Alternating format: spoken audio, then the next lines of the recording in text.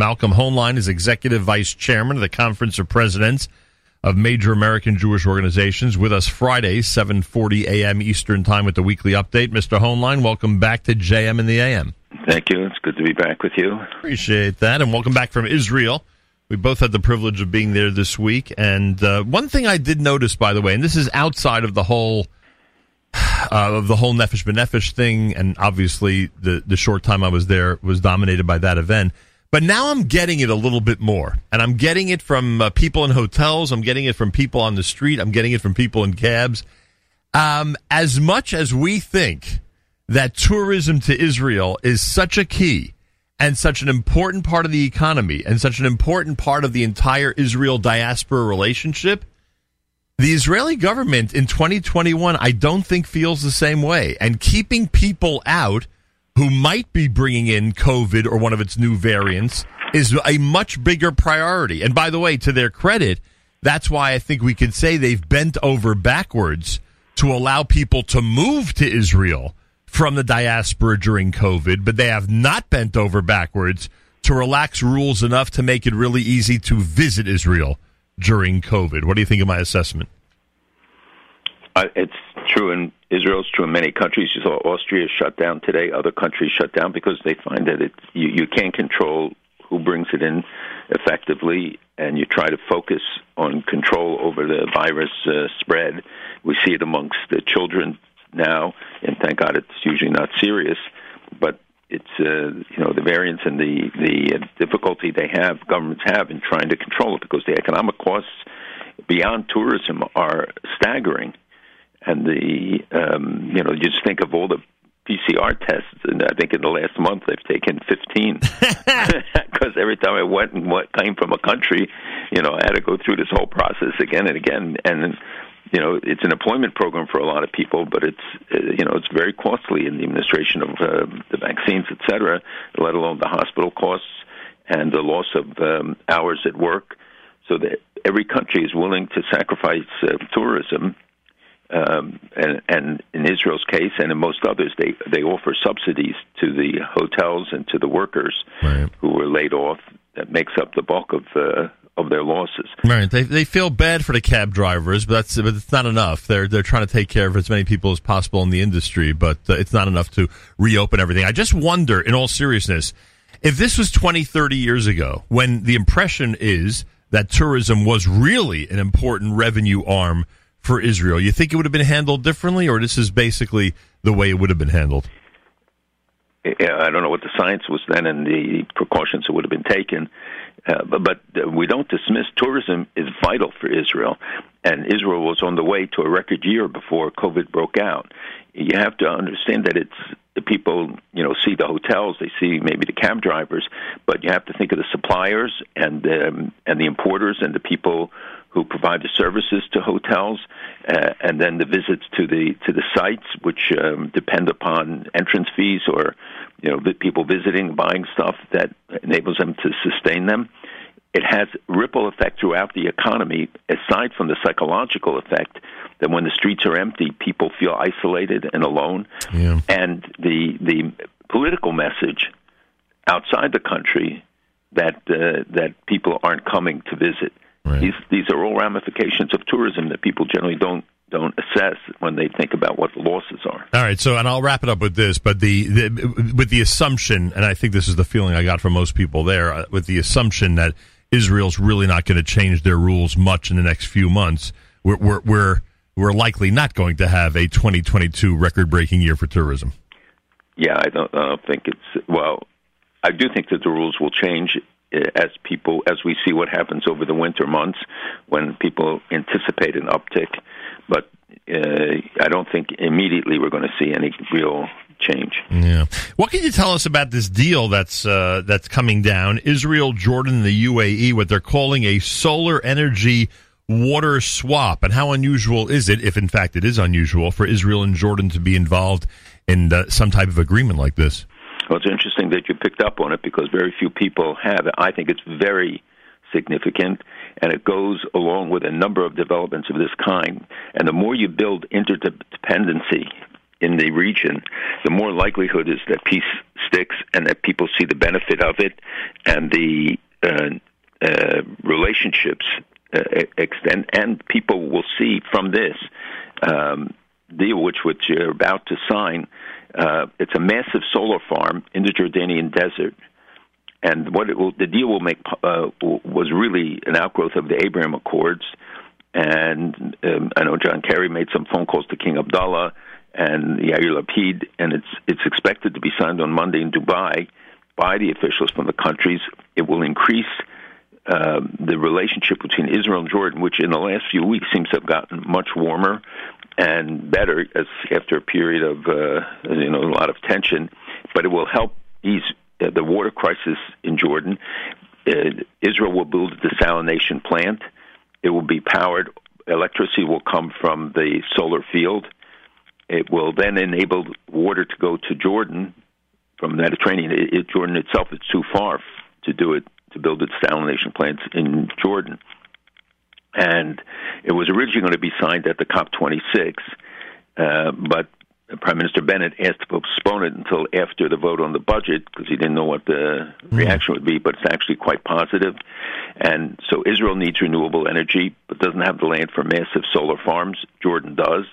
Jordan needs the water, can't build the desalination plants in the southern part of the country. Therefore, Israel's coastline much closer. Everybody benefits. Can we now say, I mean, to a degree they have been,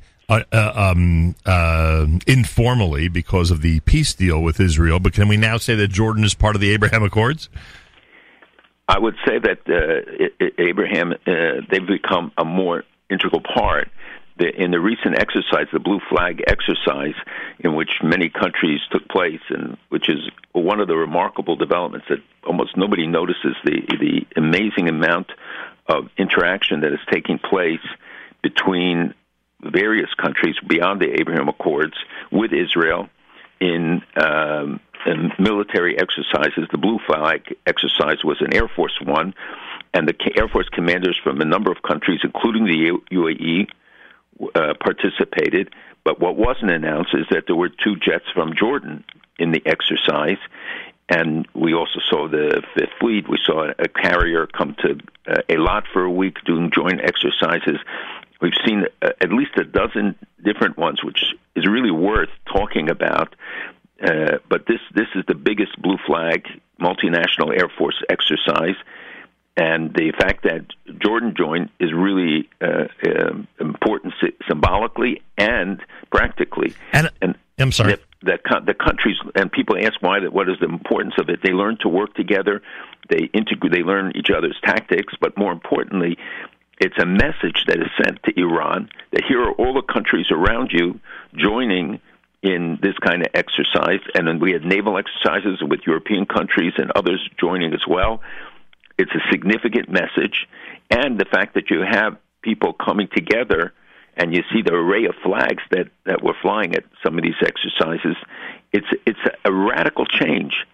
So I think Jordan is beginning to reach out in ways that it hadn't for a long time, and hopefully it's really will bear significance. I wish I had it in front of me, but with all the enthusiasm you're describing, with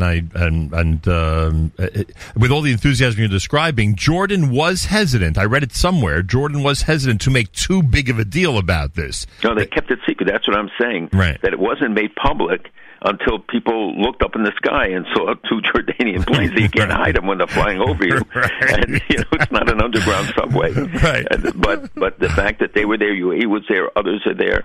I met with the Bahraini ambassador, and they're all talking in such upbeat terms. But, I do think that it's a significant change on the part of Jordan. Malcolm, not to get too philosophical, but just for a second, I mean, 25% of European Jews say they're going to have to leave Europe because of anti-Semitism. We see what's going on in this country. Yet Israel continues to have warmer relationships with their mortal enemies. It's an incredible dichotomy that's going on now. Right, and we should remember, look, things can change dramatically in the Arab world. There's no guarantees that come with the developments that have taken place, but the enthusiasm is growing. The trade with UAE will reach $1 billion this year, it's estimated. And remember, you're starting from almost zero. Yeah. And even countries that are not part of the Abraham Accords are reaching out. I know I speak to some of them, their representatives, and they all want ways to get into the relationship with Israel. The solar deal is only one look at Egypt and Israel doing joint stuff in the Sinai, Israel and Jordan working along the Syrian border in cooperation.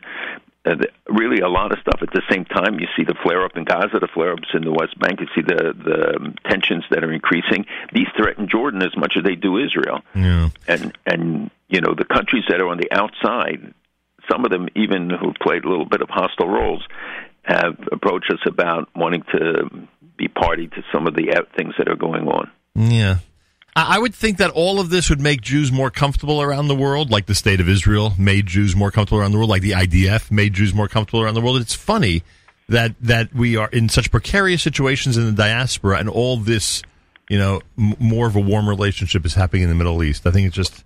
I pointed out many times, I think, that in speeches, and that if you look at the world, anti-Semitism is growing dramatically here, in Europe, in almost every country in Europe. The number of physical assaults increasing. The only place we see a decrease is in the Abraham Accord countries, where it's not yet good. And remember, you have 6 decades of inculcation of hatred, or 7 decades.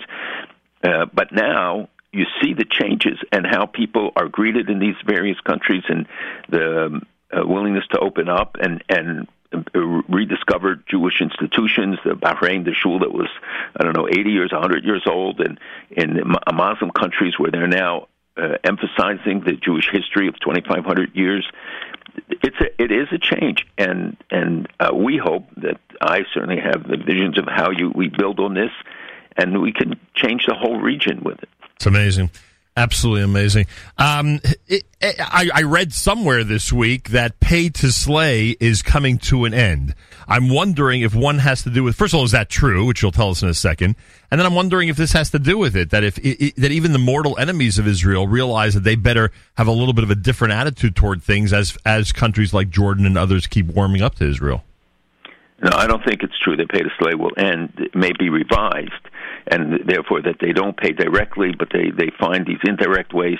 But as far as I know, till now, they have not. The PA has not decided to eliminate it. Quite the opposite. I saw statements by members of the government reinforcing it and saying this is our obligation to the martyrs and to their families. So I would be very surprised. I know that there is a lot of pressure being brought to bear on them, and that money is being withheld from them, which is the best incentive to get the Palestinians to move, not on principle or values, but because, you know, the pocketbook and the unrest amongst the people is increasing, and this builds pressure on the central government that the you know, young people especially who are not being employed, who talk about all the billions that come in that they never see. And there's a fear inside about a civil war. 4 universities in the West Bank were closed. You don't see it written up in the paper, but because of violent clashes, not with Israelis, but between them, between the clans, between the different student groups. And they even closed Al-Quds because of when masked gunmen came there and started opening fire at the cars of students and lecturers. And it was a fight over a parking lot near the university. But it's reflective of the tensions. You know, 20 houses and businesses were burned, especially in Hebron, by masked gunmen. Again, reflecting this tension. And it's not because of Israelis living there or nearby. It's because there are no Palestinian security forces nearby. Yeah. So at what point does the PA make a sudden shift? Will it be when Saudi Arabia is part of the Abraham Accords? Like, can something happen in that region of significance that would in fact get them to change their policy on pay to slay and other anti-Israel sentiment? Well, one thing would be the end of Abbas's rule. You know, at his age, in mid-80s, he's always reported to be near death or at times, or it can be political death, not just physical death. Right. But and he survives, next? And I mean, he's doing nothing for the country, for the people, for the community of countries in the region. He doesn't cooperate with them. They are all frustrated. They're all walking away. They're cutting their aid. So I think that is one potential way, but I think it would lead to a period of real chaos, which is very dangerous for Israel, because then you get, people wanting to up the toll in violence because they think that gains them popular support and popularity amongst the people. From the internal situation is really building pressure on them, and it can disrupt in even more violent ways beyond the campuses in the cities, as we saw. It's happening in Gaza too, where there's massive unrest amongst young people, and because they have no jobs, and even the vaccines, they go to the Hamas people first until the regular people get it. They see the disparities. So there are things that could happen that would lead to change, but also it leads to instability. And who knows who's next, right? Nobody knows. Right, the most interesting story that I think I saw, which was, and it's interesting they didn't get negative reaction, was that Bassem Eid, who's called a human rights activist, a Palestinian human rights activist, filed a complaint in the Division of Human Rights here in New York against Canopco, which is U.S. division of Unilever, against Ben & Jerry's, charging that it's counterproductive to peace and creates hatred, and he said the gangsters behind the BDS movement are causing a lot of damage to the Palestinians, and yet, of course, that will not make the New York Times. No question about that. It's America's one and only Jewish Moments in the Morning radio program, heard on listener-sponsored digital radio. Around the world, the web at NachumSegal.com and the Nachum Segal Network, and, of course, on the beloved NSN app. The drone strike on the United States military base in southern Syria last month was apparently retaliation by Iran for Israel's strikes in Syria. Is this, in fact, a way to bring the United States into this Iranian-Israel war? No, they know that the United States is not going to engage directly. We have a minimal presence of number of troops in Syria and Iraq, and their presence, though, is very significant. The goal there is to drive them out, is to force public opinion and pressure the administration withdraw our presence, which is symbolic but very significant. And right now, this is a very complicated situation. We could use the rest of the next 2 hours just about Syria, because you have Russia, Iran, and Turkey fighting each other, each one or every combination of two trying to force the third out.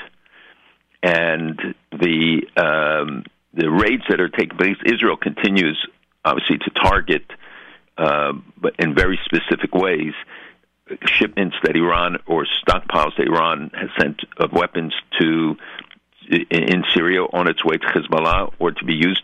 In fact, this week they caught guys with bags of cash. Do you know that? Bags of dollars in southern Syria that Iran was sending in to pay for people, Iranians, Pakistanis, Iraqis, others, to buy them houses, because they're really dealing in ethnic cleansing and trying to create facts on the ground before there's any kind of resolution, because they all see that Assad is going to remain, and Assad wants to try to get out all of these guys from his country, and regain control over the whole thing. And Russia obviously wants to try to force the others out as well. It's funny. It's an immigration situation. It's an immigration problem. One power against the other. One ready to fund housing for these people, and the other one wanting them out of the country.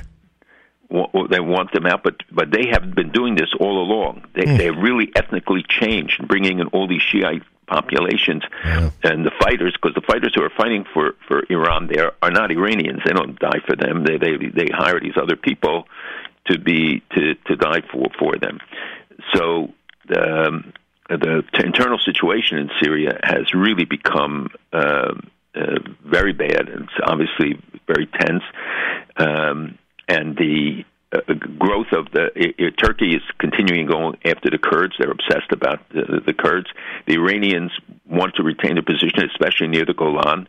We know that they built up these militias and are continuing to sponsor them, and Hezbollah.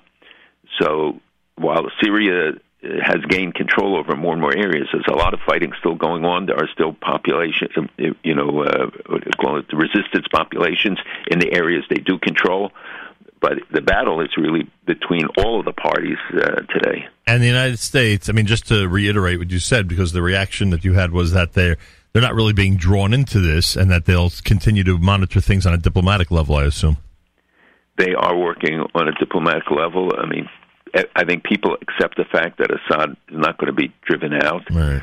And the question is, how do you create a stable situation? Because further destabilization means millions more of refugees.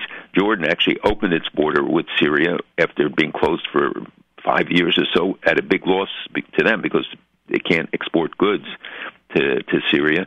But they also closed it because 1.5 million people from Syria have come into Jordan and are refugees there. Plus, you have them all over, and the Syrian population that goes to Turkey, and Erdogan has weaponized the Syrian immigration, and he threatens Europe with it all the time, that he will open the gates and just flood Europe with more refugees, let alone exciting the millions of Turks who live in Germany. They say if he gets a cold, Germany gets pneumonia. It's really a serious situation, because that's how he can enforce some of the goals that he is instituting, and it's pretty radical.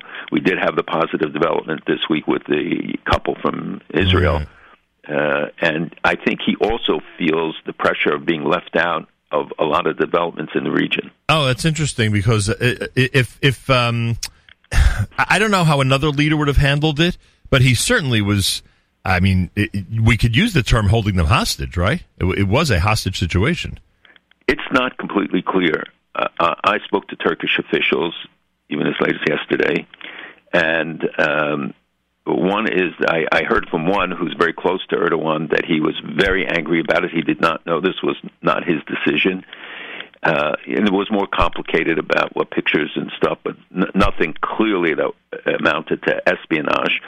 And, like tourists sometimes get carried away. Things happen. I'm not saying they did. I'm just saying that's people should always remember when they travel to be careful. Yeah. But in Israel, a friend of mine who's a resident of Israel was once taking pictures of the president's house for a book that he was writing, and he was taken in by authorities and questioned. So yeah, I mean, you have strange friends. Well, you have to be careful, but you're right. You have to be careful. You don't think that something you're doing innocently could be perceived, in exactly the opposite way. We actually got reports of somebody taking pictures here of infrastructure and Jewish schools, and the police arrested him, and it turned out that he was potentially dangerous. And so we don't dismiss it. Everybody's not a tourist, but you're right. That's the real message. Right, but just to be clear, because we have people everywhere, here means Brooklyn. When you say that, you're talking about Brooklyn, New York, where that happened. It actually happened along the East Coast. Oh, on the East Coast. Oh, here, meaning in the United States. Got it. United States. But it was years ago, but it does. We continue to get reports, and you can't dismiss it, because that's what terrorists do. They scope places, they look at it. It doesn't mean everybody taking a picture of a building is a terrorist, and we don't overreact. Can you? I'm sorry. Go ahead. No, I was going to say, can you tie up the previous issue for me for a second? Because the Jordan development and the movement again to the warmer relationships that we were talking about earlier. The rumors about Saudi Arabia becoming an official partner in the Abraham Accords. I mean, I don't think that there's a more open secret than that one. But nonetheless, there never seems to be a timetable, never seems to be a reality, never seems to be a desire in Saudi Arabia to get it done, so to speak. Does any of this bring it closer? You're right about there not being a timetable. Some people say the timetable is when the king leaves, that he is very much opposed to it. MBS, his son, is in favor of it, but there's no guarantees about what what will take place. But there is a difference of views. They do, and there is increasing interaction without recognition yet. Right. I think the interaction is more important now than the formal recognition at this stage. But there are other countries like Oman and others, but everybody has reasons why they don't want to go all out, but will engage in increased trade, will engage in other exchanges on an increasing level. Yeah. Saudi Arabia is a complicated country. Remember that the internal situation, he has a lot of opposition, and I think he's reluctant to make the move. When I spoke to him even years ago, he was very much planning on it and want to benefit from Israel's technology. I mean, it's not just a one-way street. They gain a lot, and certainly you see the tourism that is chomping at the bit. You open the gates of Saudi Arabia, you'll probably have 100,000 Israelis the first week just going there. Wow! But look at the expo. tens of thousands of Israelis have visited the expo in the UAE. Right. So there's immense. There are a lot of benefits to come from it, but they're all afraid of Iran. They're afraid of it being of Iran exploiting this with the population and exciting them against the government. So they have a variety of considerations. I think it takes a lot of courage, and hopefully it'll be there to make the move, the bold move. Morocco did it, and they seem to be very pleased with the results. And flights are starting, daily flights between Morocco and Israel, as there are between UAE. Egypt, the relationship seems to be warming up. Countries where it was a cold peace, see from the examples of the UAE that you got to make it a warm peace. You got to involve the people. You have to see the benefits. You have to enhance it. Understood. What do you think of the candidacy of Gaddafi's son for president of Libya? Well, they think they've been rehabilitated, and Libya is such a mess. You have warring factions. You have 4 countries on one side and 4 countries on the other side, Italy included, and Turkey and Iran and others are all playing a role there. It's very destabilized. You have Haftar and his son stopped in Israel, by the way, on the way from the UAE back to Libya, and offered diplomatic recognition in exchange for arms and other things from Israel. So it's a very fluid situation. People can announce their candidacies. Nobody knows what the seriousness of that will be. Gaddafi still had his adherents, but the son, whom I actually met years ago, I don't know that he has a real political base to do it. It's a reflection, though, of the fluidity of the situation in Syria, that the General Haftar's forces, there are constantly conflicts going on between them. Egypt obviously has a big stake in the outcome, and Turkey, others. So I wouldn't, look at just the headlines. It's the reality on the ground that's going to matter. Malcolm, 9 years ago, a book came out questioning the massacre at Deir Yassin, and it seemed like it was accepted as a legitimate work. I can't remember everything about 9 years ago, but I remember that at least was allowed to be discussed. A book comes out this week on the same topic, and it's completely canceled. And the reaction on social media is, to the point where I don't know if the publisher might even regret having published the book. That's how bad the reaction has been. In addition to that, we see what the BDSers are trying to do with Justin Bieber and trying to get him to not go to Israel to perform. Mm-hmm. We see that organizations under the name Jewish Voice for Peace and many other creative names that I'm sure you're more familiar with than I am are inviting outrageous individuals to be their guest speakers when it comes to their events. I know that not all of this is related completely, but to me it seems in a general way as one big topic about what's happening out there in the world vis-a-vis Jews and Israel. What could you tell us about any of this? Well, first of all, BDS is a vehicle for anti-Semites, for anti-Israel. It's not a question of economic justice. It's not a question of any other beneficial outcome of it. It is anti-Semitism. It's discrimination and prejudice against a particular country. It's the collective Jew. It's a way of giving expression that people deem legitimate, that you call for this kind of boycott, but it really challenges Israel's right to exist, that nobody should fool themselves about it. Right. That's why the Ben and Jerry's and all these things are important, that it's a message. And once you allow this kind of cancer to proliferate and you don't challenge it, then it only continues to be a greater and greater challenge. I saw a letter that representatives of Peace Now sent to important leaders, asking them to sign a petition against Governor Hochul in New York and against the actions being taken by DiNapoli, state controller, against Ben and Jerry's and against removing the funding from ownership of stock in Unilever, the parent body of Ben and Jerry's, action that was taken also in Texas, Arizona, Virginia, other states as well. So sometimes, and this should be something that should be universally condemned, is the boycott of Israel, the singling out of Israel, and BDS engages in campaigns to delegitimize Israel. I'm afraid that people don't take it seriously enough. The economic impact is not the primary issue. It's the political impact. It's the giving a legitimate expression to an illegitimate point of view. It doesn't mean that you have to agree with everything Israel does or its policies. This is about Israel's right to exist. You know, that it seems every day, and I'm sure you get this, every day there is some group that has to do with the title of Jews or Zionism or defending Israel or peace, whatever it is. Every day they're announcing a panel with some outrageous people on that panel, and they're announcing guest speakers who do not belong in a forum like that. And it's nonstop.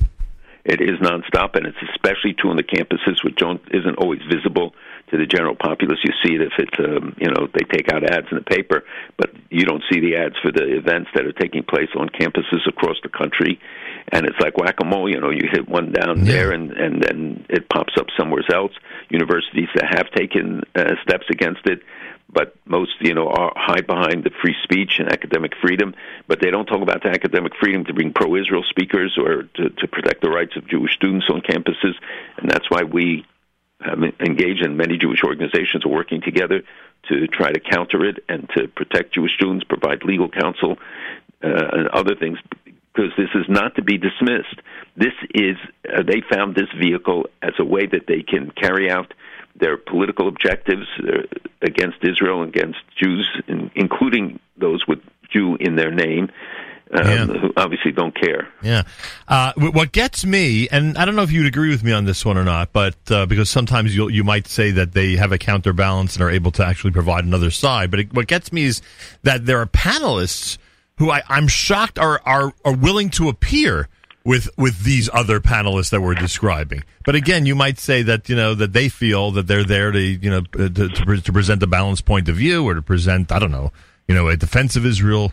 I don't know. It's just shocking to me that in some of these cases, people I wouldn't expect to appear with those types of speakers are in fact doing so. I think that's exactly their reasoning, and that you don't leave the field open, and that for those students who come with an open mind, let's say, or audiences that come with an open mind, they got to give them a counter voice.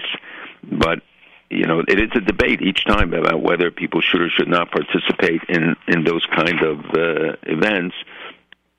And it's a decision that has to be made on an individual basis, both by the people and for the particular events that are being sponsored. Legitimate to question what happened to Deir Yassin or not? It's legitimate to discuss it, but it was so distorted and, became a rallying point against Israel. And, places like the UN exploit it. And, we're facing now the UN Human Rights Council is being asked by the Palestinians to devote $5 million a year and to hire 25 people for permanent investigation of Israel. The United States is proposing $2.5 million and 5 people. It should be 0 people and $0. This is outrageous, and the fact that U.S. abstained on the vote in the UN is disappointing. But the idea that one country will come under permanent investigation is so ludicrous. So the UN then legitimizes a lot of the criticism, the attacks, etc. by this. We see it in UNESCO. We see the textbooks. They still use UNRWA. So when the international body engages in this kind of stuff, we shouldn't be surprised by the ramifications in parts of the world afterwards. You're just back from Israel, so I can't end without asking you, are you getting the impression there that Naftali Bennett has a strong government, a stronger than was government? How would you classify it? It's lasted and got through the budget. That was a critical stage. People, I think, aren't looking at an election soon. They want stability. I don't think it's just about Bennett or Lapid. It's that they want stability. They want a stable government. There's a lot of opposition within Likud to Netanyahu. There's opposition in other ways too. That it's a fragile government, and every one of the parties holds the government over, particular interests or special interests that they have. You see what the Arab parties were able to get in terms of funding, huge amounts of funding and assistance. So there's no guarantee with it. I think it lasted longer than a lot of people predicted so far. Yeah. Now they're talking, and he has talked about the fact that they will actually go through with the midterm change. But in Israel, there's no guarantees. There are issues that could bring down the government, and the changes in the religious areas and other areas. All of them are very. Every one of them could become somewhat contentious. Although there seems to be consensus amongst the larger population for wanting some of these changes. I'm starting to believe that Israeli media doesn't like any of them. It's true, because that's what, and American media too, they play the negatives. They never will talk up the positives, because that's not what sells newspapers. That's not what media. And in Israel, the media is very politicized, as increasingly media here is. Yeah. Next week is Friday of Thanksgiving. I think I'll be here. You'll let me know if you want to do an update at that point. And I appreciate it. Happy Turkey to everyone, yes. Especially a good Shabbos. And a good Shabbos, and let's appreciate that we have the United States of America. We can live in freedom and luxury. And let's hope it lasts for a while. Friday morning broadcast. My thanks to Malcolm Hoenlein, Executive Vice Chairman of the Conference of Presidents of Major American Jewish Organizations. With us Friday's weekly update here at JMM. Again, we'll let you know during the week if there'll be a Thanksgiving weekend weekly update or not. If not, then obviously you'll hear it during Chanukah.